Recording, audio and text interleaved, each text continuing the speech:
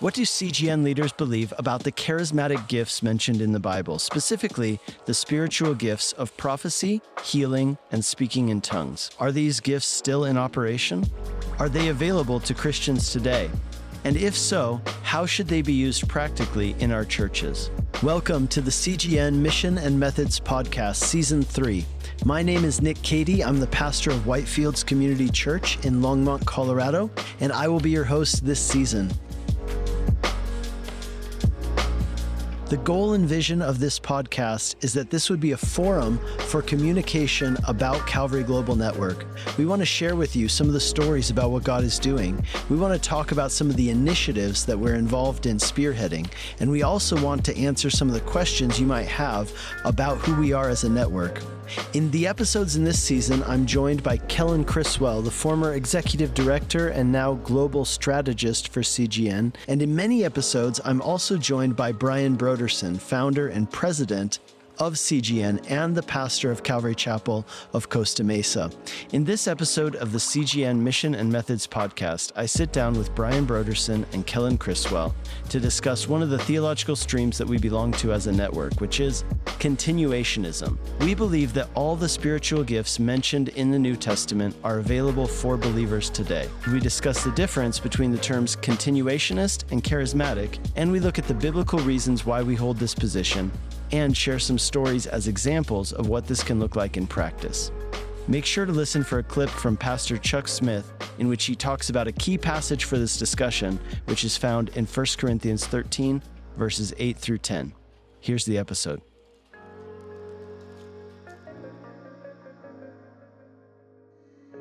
Welcome to the CGN Mission and Methods podcast. This is Nick Cady, and I'm joined today by Pastor Brian Broderson and Pastor Kellen Criswell. Hey, welcome. Hey, glad to be here. Good to be here. Well, I know that this is a topic, Brian, particularly, I know that this is a topic that's close to your heart. I've heard you speak on it many times, both in Europe and here in the U.S. And so I'd just love to hear you share your heart on this. But before we do that, Kellen, let's define what do we mean by continuationism? What does the word mean, and what do we mean specifically by it? Sure. So continuationism, if I can even say the word, it's a word used in theological discussion for a particular camp that represents a view on the nature and status of the gifts of the Holy Spirit that are mentioned in Scripture. Normally, we're mostly talking about the New Testament in these conversations. But so the way that we state our position in an official sense for Calvary Global Network on the website is we say our churches are continuationist, and what that means to us is we believe that all of the gifts of the Holy Spirit mentioned in Scripture are available to and active within the church today. So the opposite of this would be, more broadly speaking, is the category called cessationism, which, again, the root of continuationist is continue. We think all these gifts continue. And then on the opposite side, cessationism, there's a group of wonderful Christians who are part of the family that believe certain gifts mentioned, particularly in the New Testament, has ceased to be in operation in the church with really typically it's the passing of what they would consider the passing of the apostolic office of the church that they would say was only around at the founding of the church, just subsequent to the ascension of Christ and so on. Yeah. Yeah, great. And I think too, I was going to tell you. Go for it. If you cough, there's a mute button. If you hit that will decrease. We'll leave this in. This doesn't even have to be an edit. Yeah. I'm just coughing COVID all over the studio. So, Kellen, thank you for that explanation. I think it's really good. But let me ask you this. Is continuationism, therefore, just another word for charismatic, or is there a difference between being charismatic and being continuationist? What do you think, Brian? Yeah, I think that there is a distinction, and I do think, let's just put it in the context of Calvary Chapel for a moment. So over the history of our group of churches, as a movement, we've been a bit of an enigma, to people on one side or the other. So people who tend to be more conservative and lean more toward a cessationist view have oftentimes viewed us as charismatic, but charismatics don't think of us as charismatic. Right. They would view us more and even be suspicious of us perhaps being cessationist. Mm-hmm. So I think continuationist really does, it more accurately describes who we are, because I wouldn't say we're charismatic in the historical or traditional sense of the charismatic movement, or even Pentecostal, which is a milder form of charismatic and preceded charismatic, I think. But continuationist, I think, shows that theologically we are committed to the continuation of the gifts of the Spirit on through to the second coming. But we also recognize strict biblical boundaries for the expression of these gifts and things. Yeah, I remember. So my own experience with Calvary Chapel was moved to Hungary as a missionary, and there we would have gatherings, especially of leaders, and we would there would be times when the gifts, there was an openness to the gifts. And I remember just being really impressed by the fact that everything was done according to the scriptures. If there was a prophecy shared, it was done orderly. If there was a gift of tongues, they would ask for an interpretation. And I was just like, wow, I really respected that, because it showed me a couple things. One is that we take the Bible seriously, both in practice and in theory.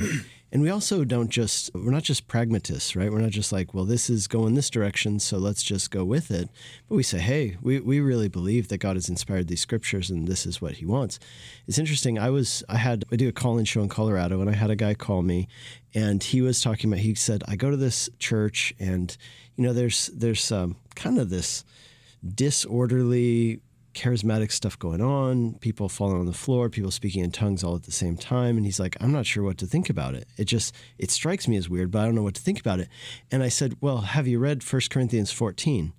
And he said, no, I've never read that chapter. I'm like, how long have you been going to this church? And he's like 5 years. Yeah. And nobody's ever brought up 1 Corinthians 14. I was shocked. So I think that this approach to scripture really reflects, personally, and I know that somebody might not agree with this, but I would say, personally, I think even more than the cessationist view, this view actually honors the text of the scripture, both in theory and practice. Yeah. Yeah, and 1 Corinthians 14 is a key. I've said the same thing to numerous people. Hey, if you just read this chapter, you would... It would sort a lot of things out? Yes, it would sort a lot of things out. Well, okay, tell me why this... being continuationist, beyond, the biblical aspect that I just mentioned, why is this important for us as a movement in several regards? In regard to pastoral ministry, in regard to the kinds of churches that we'd like to see proliferated? Yeah, can I maybe on this point too, maybe it would be helpful for those listening to get a little more specific too about what gifts are normally connected to the controversy about whether or not they continue today, right? So... it's probably obvious to everybody listening to this. Nobody's debating whether or not the gift of mercy is still in operation.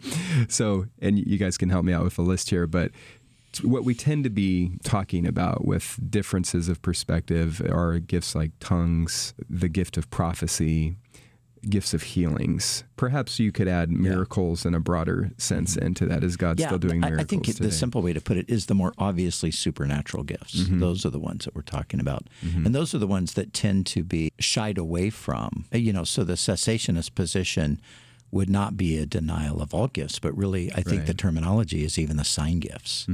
So I think there is an aversion in human beings, and to some extent, toward the supernatural. And I do think that there's a tie. I've thought about this a lot recently, actually. There's somewhat of a tie to a sort of overly intellectualized faith and a simultaneous denial of the supernatural. And I think an overly intellectualized faith is a faith that's trying to mentally figure it all out, and the supernatural doesn't factor into that well. So let's just push that aside, either ignore it, or in some cases, let's just flat out come up with a theory that it doesn't exist today. Yeah. I've thought that quite a bit in this particular discussion, how, for past generations in the West, especially, our society and our thinking and education has been shaped by modernism, and this idea that we just through empirical and rational methodology and thought, you can arrive at truth in some exhaustive sense, but we're very rationalistic, prior generations in the past. That's changing now, obviously, as postmodern came in, and now postmodern we were talking about in another episode and all that. And I think younger generations today are much more open to mystery and even supernatural types of things. And so, I think the modernism as part of, like what you're saying, has made many past generations skeptical of the gifts in the church. And now, though, with culture's new, I would say, openness to it, we have this great opportunity. If you are a continuationist, because you can give them the real stuff of the real power and presence and person of God in these things. Yeah.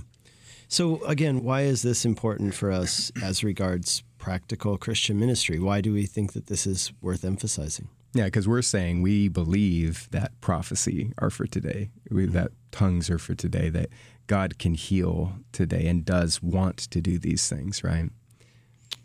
Yeah, and I think those are aspects of what we're talking about. But I think there's an even bigger picture of just a dependency and an expectation of the presence of the Holy Spirit in a supernatural way to do things that we could never naturally do, regardless of how naturally endowed we are. And I think, the most important point to make is that this is the scriptural picture of what the church is to be. Jesus, John 14 through John 16, as he's preparing the disciples for his departure, that evening before his betrayal and all of that.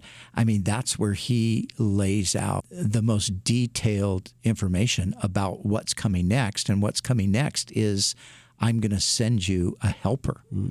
And the helper is going to enable you to do, he's going to bring to your remembrance all things that I've said to you. He's going to glorify me. He's going to, and then beyond that, you're going to receive power when the Holy Spirit comes upon you. And then we come to the book of Acts, where we see, I think, whoever entitled the book of the Acts of the Apostles, probably, if they thought a little bit more about it, would have entitled it the book of the Acts of the Holy Spirit through certain apostles and others in the early days of the church, because that's really what it is. Yeah. So you look at the first disciples, you look at the apostles, those who were sent out by Jesus, he specifically tells them that they are not to go until they receive the supernatural power that manifests itself, we know, on the day of Pentecost in the gift of tongues. Yeah, and what we believe is that wasn't just for them, right? This continues on to today. That's the idea of continuationism, and that God didn't put an expiration date on that. He didn't say, well, this is just for this group, but this is something that actually is important for ministry as we continue and as we seek to preach the gospel and make disciples. Yeah, and historically, I think that the move away from that kind of a dependency, happened as the church succeeded, at least ostensibly, outwardly, gained more influence and in the culture. And I remember reading authors that we would all appreciate from writing in the late 1800s, early 1900s, who were so convinced before the First World War that Christianity was actually improving the world and was going to continue to improve the world, that they even suggested that in the pagan culture of the first century, that kind of power was absolutely necessary to bring the gospel in. But now that the church has had this 2,000 years of impact and the culture has largely been Christianized, that power is no longer necessary. That's a paraphrase of G. Campbell Morgan. Okay. So, and thinking about, none of them knew that, the empire would strike back. None of them knew that paganism would resurface, and we would be in a similar situation to what the apostles were in the first century. Yeah, it is a little bit myopic in a way, because cessationism is a Western phenomenon. You see that as Christianity is spreading now in the global South and in the global East, it's very much a very focus Pentecostal, on, very charismatic. Yeah, and it goes back to that, as we were kind of talking about it earlier, and a term that we could use to describe that is the Western plausibility structure. So we see it through, this is what is plausible to me based upon my worldview that is highly influenced by empiricism and so forth. So if it doesn't fit into that structure, then I'm going to just sort of not pay all that much attention to it. Yeah. And I know that this has been a big part of who Calvary Chapel is for years. And maybe just tell us some of that story. You know, how has this been a part of Calvary Chapel throughout the past decades? Well, I would say that this was very much an integral part of Calvary in the earliest days of the movement. Again, going back to Pastor Chuck's own history, where he came out of a Pentecostal denomination and so had grown up in Pentecostalism, but had seen certain excesses that he himself wanted to move away from.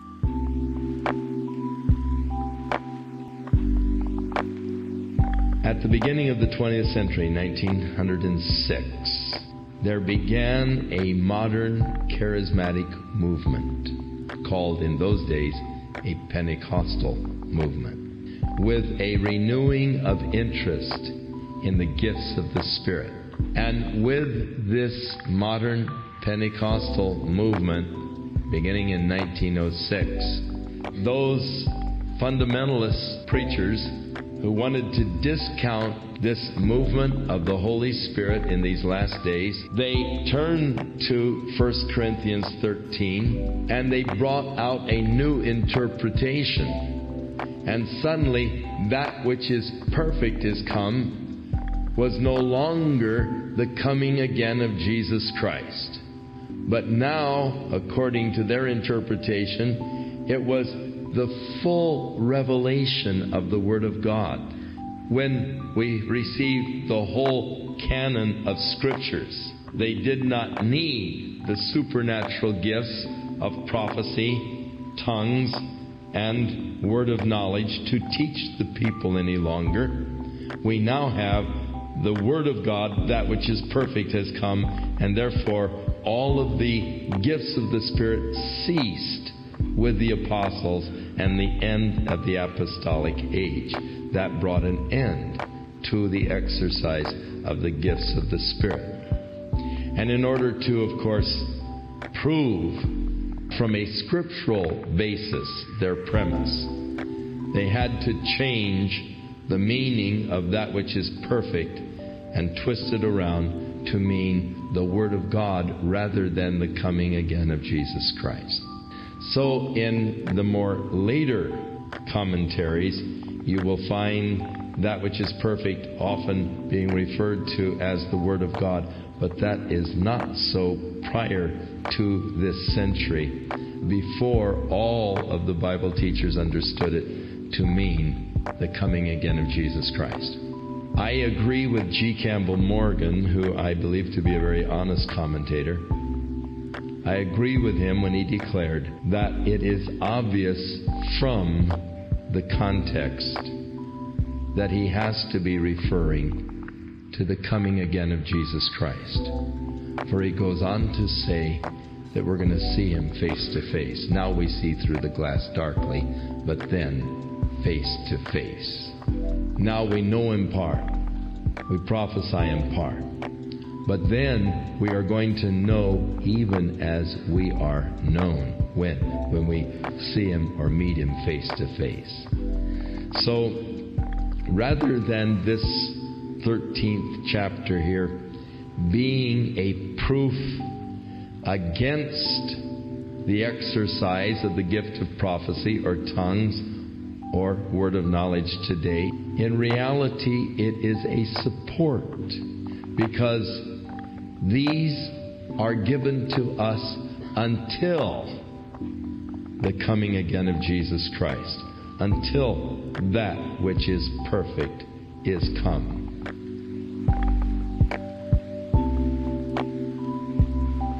He wanted to move away from those excesses, but he never theologically moved away from the position of believing in all of the gifts being available and for believers today. So he himself spoke in tongues. He himself believed in prophecy, and so on and so forth. And in the earliest days of the movement, through the late 60s, through maybe the mid 70s, that was pretty much just what you experienced, not a wild, crazy, charismatic kind of an experience, but a balanced, biblically based manifestation of the gifts. And so there were prophecies, there were healings, there were, different things that happened. I think one of the things that happened is when the vineyard, of course, the original vineyard was Calvary Chapel in Santa Monica.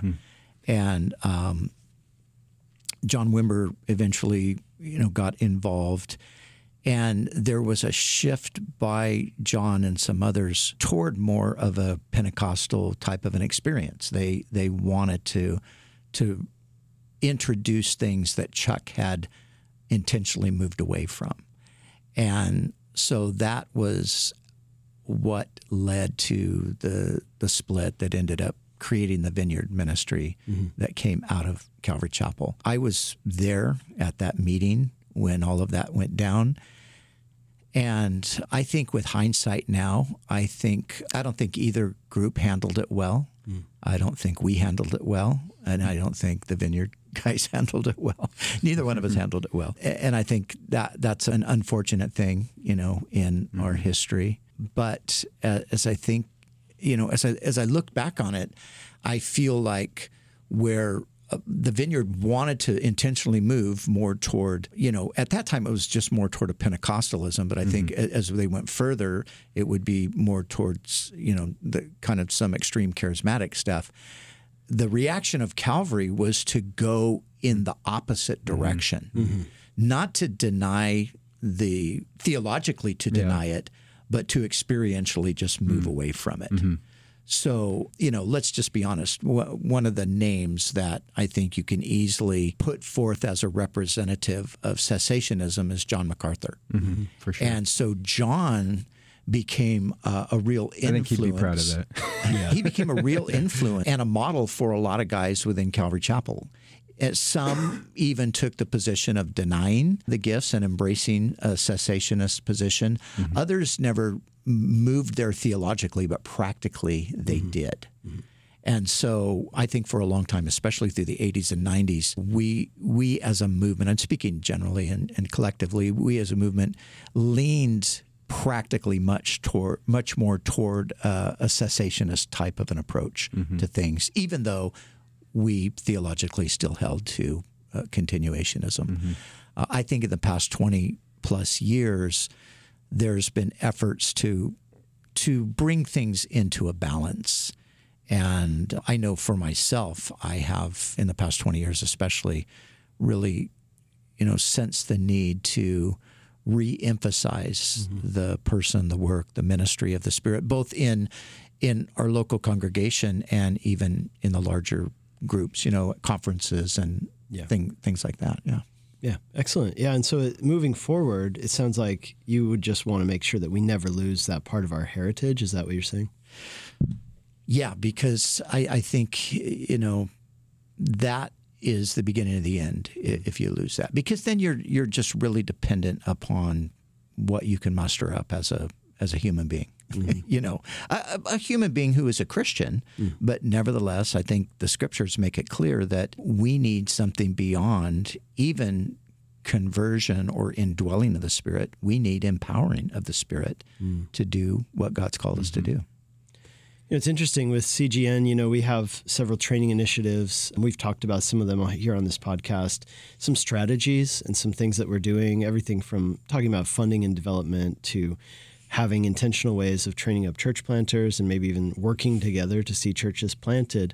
Not to mention that we have a formal partnership with Western Seminary, and actually the three of us have all had formal seminary education. And I've never actually heard it leveled at Calvary or CGN in particular, but I could imagine that this thought would cross someone's mind that are we therefore moving away from a dependency on the Holy Spirit in, strategizing and going to seminary and having these things? What would you say to somebody who might have that thought? You mean specifically because formal seminary is becoming a thing that we're doing? Yes. Many of us are. Yeah. Yeah. I mean, so I guess for one thing, just in reference to what you were saying, Brian, it's interesting hearing the history from your experience of it and kind of where Calvary is today. And I would say, just from an anecdotal standpoint, being right here at 40 and knowing a lot of guys in the 50s, 40s, 30s that are connected to our movement, it is what I guess what I think is like I haven't been there to see the pieces of how it's all got us here. But I would say my general experience is just talking through these issues related to the presence of the gifts today, that there's not a lot of practice going on. There's not a lot of personal experience going on. I wouldn't say most guys haven't come to the conclusion that it doesn't exist or it's not possible, but they haven't had any modeling of it by the Calvary guys 1 or 2 generations ahead of them. So they don't really, it's like, I feel open to this in Scripture. I see this in our history, but I don't really know how it works, and I don't know where to get started. I know that didn't answer your question. I'll get back to that. But. Yeah, and I want to answer that before we answer the other one. I mean, and, it is a difficulty, for at least a decade, if not more, at our annual pastors' conferences. I ended up being the person to lead the, we called it an afterglow sometimes, some sort of a time that's set aside where everybody's together to specifically experience the empowering, the gifts of the Spirit and so forth. And I'll tell you, those were some of the most challenging few hours of the year for me, because, you're in a room with hundreds of pastors and you're realizing that, man, if you expect your congregation to embrace this, but the leadership themselves don't even know how to begin to navigate it, that is a problem. And I think this is where we, again, culturally, and I'll just use the Vineyard just because that was the actual distinction. I think in some ways I'm envious of the Vineyard in the sense that they developed a culture that freely moved in that area. And I think we went so hard the other direction, we became very rigid and stiff in that. Now, on the other side, of course, and I know Vineyard guys that would agree, their problem was they really moved away from the scriptural foundation that ended up leading to some crazy stuff down the road and some instability in the movement. So they look and see, we probably should have hung a little tighter to Scripture like Calvary did. But I think if a Calvary Chapel person, I can only speak for myself, but I would say we should have followed a little bit of their lead in this openness, because what you're describing, Kellen, is it's a cultural thing in our churches. There isn't a sense of expectation or freedom in the sense that I'm going to come to a gathering and, man, God's going to speak to me maybe through a prophetic word, or, man, I'm not really feeling well. I can have hands laid on me and perhaps I can be healed. We don't see a lot of people coming with those expectations. But I think when we go back to the New Testament, when we go back to the book of Acts, when we go back to Corinthians, that was the atmosphere that the early believers breathed. And so I think that we have to see that restored in some way. And I think it begins with, just an intentionality. We just finished as a congregation teaching through Paul's first letter to the Corinthians, and we took about 6 weeks out of that and really drilled down into the gifts and the exercising of the gifts and the empowering of the Spirit. And we intentionally said, this is not just information we want to pass on to you. We want to practice this.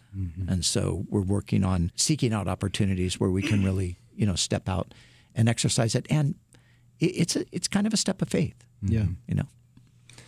So in reference also to the formal education thing, if we want to get into that for a second, is entrance into formal seminary evidence of moving away from dependence on the Spirit? And I'm sure it's obvious to everybody. I'm going to say that that's not my opinion, but I just think what I'm processing right now in this moment with that is the history of Calvary. I think it's the history of the New Testament church in this sense is Spirit and Scripture. It's Spirit and study.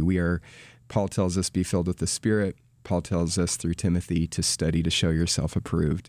And we hold that. I think that's part of the unique beauty of Calvary's history, of the things that CGN is now building on top of, is we're saying, let's do both all the way. Let's go all the way in a scripturally defined way with the Holy Spirit, the gifts of the Spirit, the empowerment of the Spirit for today. And it's our diligent study of Scripture that's going to tell us to do that, right? But on the other side, in the study factor, or the study side of this, to me, formal seminary, it's not for everybody. But it is just one way. It's a tool for obeying that command to continue to give ourselves to the study of the Scriptures, again, like Paul told to Timothy, to prepare ourselves to be equipped for ministry and every good work and all of these types of things. So for me, these things are not inherently at odds at all. And it really comes down to the individual and how you approach that type of thing. I mean, sure, you can not go to seminary and still replace dependency on the Holy Spirit with your perceived great intellectualism, right? And so, I don't see it as kind of as something that cancels out dependency on the Spirit. I also want to just say really clearly that we do have this great partnership with Western Seminary, through which well over 100 CGN church leaders are participating in formal programs at Western. Brian's in a program with Wheaton with several other CGN and Calvary Chapel pastors. Nick, you graduated from London School of Theology. So we have all of that going on, and that's a really cool thing. That's a great thing. It's been very beneficial to everybody I've talked to. It's been beneficial in my own experience. But what I want to say about that is, while we're really excited about that, we are equally excited about continuing to champion the principle that seminary is not for everyone. If God's particular call for your life and what He wants to do in your life in ministry requires formal education, that is the case with me and some of us, then absolutely go for it. And don't you lose that dependency on the Spirit, But aside from that, we still 100% believe God can save, call, empower, gift, and send anyone into a fruitful life of Christian service and ministry, whether or not you ever touch the halls of a formal academic institution. But no, they're not mutually exclusive. and I would agree. Little soapbox, sorry. and I would agree 100%. And I think actually within, again, kind of speaking generally for the movement, I think, somehow we bought into the idea that these were contradictory, that you either were depending on the Spirit or you were getting an education, rather than seeing that actually the Spirit might lead you to get an education. Yeah. And my experience in the academic realm has been that not only are all of my classmates guys who are extremely, gifted leaders and preachers, all of them are in their way radically dependent on the Spirit. And not only my classmates, but I can't even think of a single professor that I've had that isn't a person who is encouraging dependency on the Spirit and not thinking that we're somehow replacing that with our academics. Mm-hmm. So. Yeah. The only people I've ever heard suggest that you're moving away from a dependency on the Holy Spirit by getting education, or we also mentioned strategy and working together and things like that. The only people I've ever met who would challenge that are people who aren't doing those things. Yeah. Because I've never met anybody who has gotten a formal education and then said, well, now I no longer need the Holy Spirit. Tick that box, right? And, here's the other thing that happens and has been talked about through the Dunning-Kruger effect, which basically means that the less competent you are, the more confident you tend to be. And the more you grow in competence, the more you realize how much you don't know. You get humble, yeah. And I think that's absolutely what's happened to me as I've studied, is I realize as I start to study a few things that, okay, that's cool to know these things, but that's just knowledge, which can be used by God. But I need that supernatural element. Only the Holy Spirit can cause someone to go from death to life. Only the Holy Spirit can change a heart and break through walls. And we absolutely need it. Yeah. All right, well, let's get real for a minute and just talk about, what does this look like in practice? I'd love to hear some stories of your experience of the gifts in practice, your experience of the filling of the Holy Spirit. Mm-hmm. Yeah, and I mean, both Kellen and I, I'm sure, Kellen's got a few things to share, but let me. I'm gonna do it in different. I want to talk about it from a preaching standpoint, because I think one of the things that I don't know if we assume it or maybe we don't even realize it, but to me, true preaching must be prophetic. It must be accompanied by a supernatural component.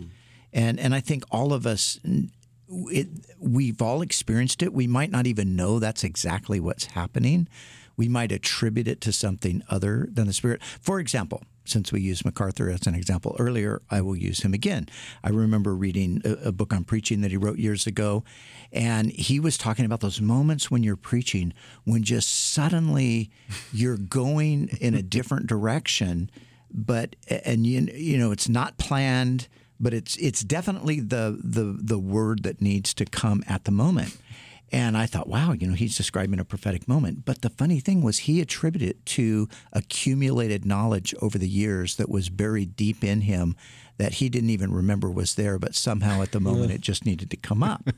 And I thought, wow, that is commitment to a theological system. And I thought to myself, well, I've got the same experience, except I don't have that accumulated knowledge. So how do you explain my experience? There's a word for that.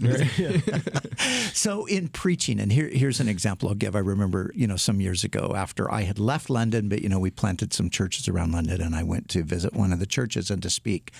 And I came in, and maybe 150 people there, and so that morning, you're there and you're like, gosh, Lord, what's the word? What do I share? And all of that. So I got up and I did my teaching, whatever it was. I can't remember what it was.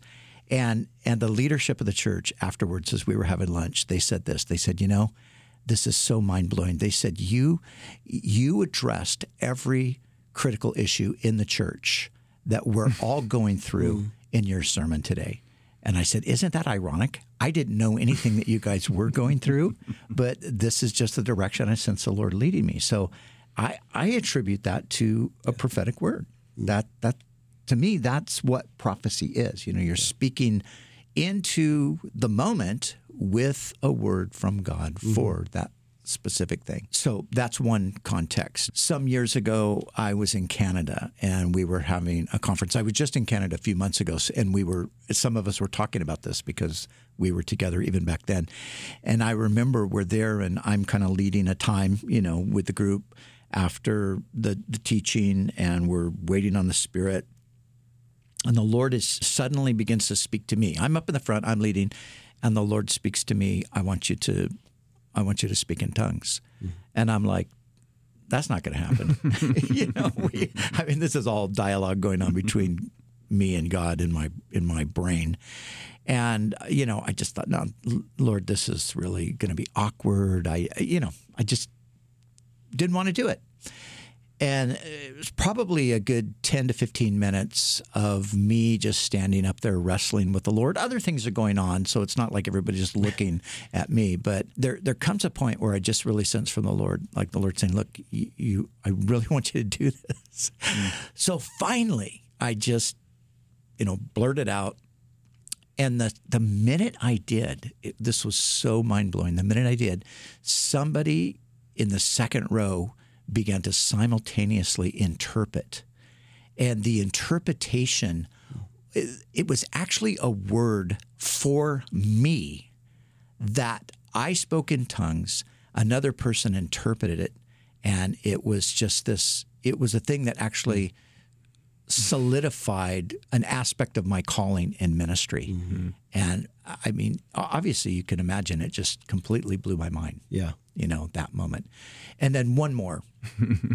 So one of the things that we've been doing at our conferences, we've been doing what we call prophetic prayer.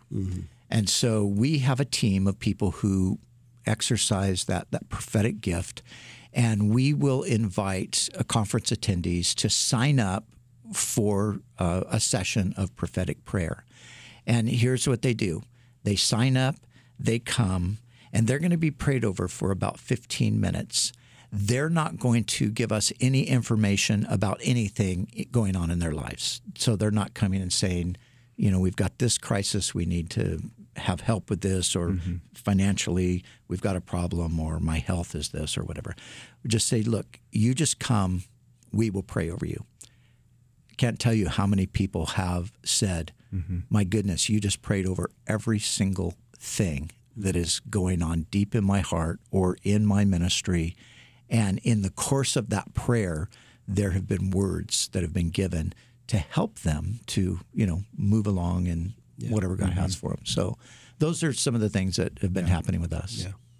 Yeah, it's amazing. So I would just share, I guess, my very first, what I would say is my first very clear experience with these kinds of gifts that we're talking about. So for me, my earliest Christian discipleship was actually in a church that was very formally cessationist and knew it and wanted to be it. I mean, I often joke that my first things that were ingrained in me as a new Christian were that the Holy Spirit doesn't really do much today. You're a Calvinist and women can't do anything in the church. So go tell the world the good news. And that was pretty much, I was very militant and rabid about these points for a long time. But for me, in the course of time, one thing that was ingrained into me in that church was just this high value of Scripture and living according to Scripture. And as I started to read the Bible more than books about the Bible at a certain point. And reading through 1 Corinthians, I remember having this moment where I just sat back and I said, I think I could believe that everything Paul says is actually for today, and it wouldn't threaten the sufficiency or closed nature of Scripture at all. Because that was one of the things I was told, is that these gifts can't be for today because Scripture is completed. And if they are for today, then you're saying there's something inadequate about Scripture. And I just, in reading the pages, I was like, I don't think that that's true. And that became this kernel of openness to this possibility. And then one of the things I read at that time was 1 Corinthians 14:1. We're in the middle of all this discussion on the gifts. It's a command. He says, pursue love, and as the New King James puts it, desire spiritual gifts, especially that you may prophesy. And I read that and I thought, well, they told me I'm supposed to obey the Bible. So it's hard to obey this command if I don't believe it's possible to experience these gifts. And I'm kind of starting to believe that. So if that's true, I better obey this command and desire it. And I didn't know how to express desire to God except to pray. And I just was like, well, Lord, I don't know what this is going to mean or if it's going to mean anything, but I'm open and I want what you have for me. And I've come to believe now that that's a key. He asks the question, why do some people not experience it? And I see two parts to this. God wants to manifest, and he'll do it as he wills, but we have a part to believe in it and to express desire for it and just be open, Yeah. So that's kind of where I was at that time. But the way that God came in and proved this to me, that these experiences are possible in accord with scriptural teaching, I want to emphasize that, was the following week. So I'm a new senior pastor at this time. I'm 25 years old. And one of the things that was handed to me was this outreach that had been begun by some others, where a few of us would go and sing hymns in like a kind of a convalescent center and retirement community type of thing. And we would go at an appointed day once a month, and we would sing really poorly, a lot of off-key vocalists in our little group of 5. The sweet old lady in the church would just, bang out these hymns best she could on the piano that was in the common room there. But it's really good. There'd usually be 40, 50 people wheeled out in their wheelchairs and everything like that. But for me, again, at 25, I was super awkward about it. I didn't want to do this. It was just handed to me. I was nervous about it. I didn't have a lot of experience doing these types of things. So one day, right around this time, I'm feeling really annoyed that I've got to go and do this outreach. I'm just, God, what are these people even getting this? I don't even know if they're mentally there or they're even understanding what I'm saying, just all these things, So we go against my will, clearly. And as we get in there, there's been this woman, her name was Elizabeth. And it was one of these sad stories where her kids had dropped her off and told her, we'll be back in a few weeks. And then they just never showed up again. And through the time of doing these outreaches, I'd gotten to know her a bit, and you just saw her go through this radical decline where I think reality set in for her that this is probably where I'm going to be the rest of my life, and my kids have abandoned me. So she's real sad, real broken. I'd had some interactions with her through the course of time, because she was the daughter of a Mormon bishop, and Mormonism in the sticks of Idaho is like Mormon. Okay, so she's deeply entrenched in this false system of belief and everything. So all of that to say, one time I remember when I was praying, I said, hey, let's pray. And she scolds me in the middle of prayer. Hey, you stop and fold your arms, because that's an LDS form of reverence, But I'm like, what do Jesus doesn't care if I do that. So anyway, all that to say, on this occasion, Elizabeth's not out there when we first start singing. And as we're going, I notice out of the corner of my eye, the nurse is wheeling her in her wheelchair late. And as I catch eye contact with Elizabeth, she gets really animated and starts waving me over to her just frantically. And I whisper in the lady's ear that was kind of leading the songs. I said, you guys just keep going. I'm going to go see what's going on with Elizabeth. And I go over and I kneel down next to her and I'm like, hey, what's going on? And she, never forget it, she says, last night I had a dream. And in my dream, I saw Jesus and you were with him. And he told me I'd been lied to my entire life and that you have a message for me. Wow. And so for me, again, I'm like a recovering cessationist maybe at this time. I don't even know if this stuff is going to be possible. I'm asking God to show me if Scripture's really saying this is for today type of thing. And it stunned me, man. Like I practically, fell over, and I'm like, well, yes, sure, of course I do have a message for you, And I don't know what I'm doing, so I'm just like, it's got to be the gospel, right? And so I share the gospel. Yeah, Jesus wants you to know He died for your sins and He rose from the dead, and if you trust in Him, He'll embrace you and He forgives you. And she says, I just don't know if I've done enough, though. Again, from that LDS background, and I was able to reaffirm to her that that's the point. It's not about what you've done. It's about what He's done. Mm-hmm. And this peace comes over her, and I was able to pray for her. And I never saw her again after this. I don't know what happened to her or whatever, but I went home and was just like, thoroughly kind of messed up in the head a little bit from that. And I just started praying, and I was like, Lord, what am I to make of this? I mean, is there precedent for this in Scripture? And in that moment, what came to my mind is the story with Cornelius and Peter, that God had given him a dream, and He sent His messenger to him at the right time and coordinated it all, and it was for this gospel presentation type of thing. So that, to me, really, that's where God, I was like, okay, I'm in. I'm open to this. And I think it does. That experience brought together these two principles that we've been talking about this whole time, that yes, it's all about Scripture. We're not talking about things that are not precedented and established by Scripture. And yet, God is more than just the Scriptures. He's the God of the Scriptures, and He wants to show up in our lives in accordance with what He says and work in real people's lives in real time through each one of us, if we're open to that. Amen. That's exciting. Well, let's finish by, Brian, if you would, would you pray for our listeners to experience the work and filling of the Holy Spirit? Yeah, Father, we do pray for that, Lord. And we don't have to read far in our New Testament to see that this is a part of, your gift to us, the gift of the Holy Spirit. And Lord, not only to seal us for eternity, but to empower us to do the work of the kingdom. And so, Lord, help us to embrace that. Help us to desire earnestly the best gifts.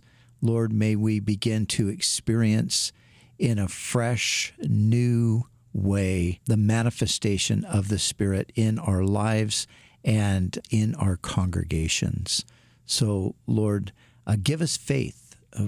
Help us to take steps of faith, not to be held back by fear, but to trust You and to stand on Your word and to act on it. So would You do that, Lord, that we might experience all the fullness of the power of the Spirit that You have for us at this time in our lives and in the history of Your work in the world. We pray in Jesus' name. Amen. Amen. Thanks for listening to this episode of the CGN Mission and Methods podcast. In our next episode, we will be discussing another one of the initiatives we are spearheading as a network, which is the area of funding and development.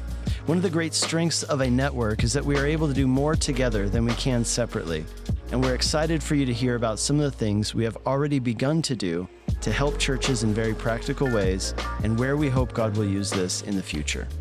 New episodes are being released every 2 weeks, so make sure you subscribe to the podcast so those episodes will be delivered to your device as soon as they come out.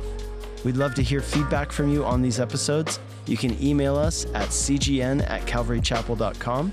If you'd like to support this podcast, one of the best ways you can do that is by giving us a rating and review on your podcast app. Written reviews are particularly helpful in helping boost this content so other people can find it and benefit from it. Until next time, God bless you.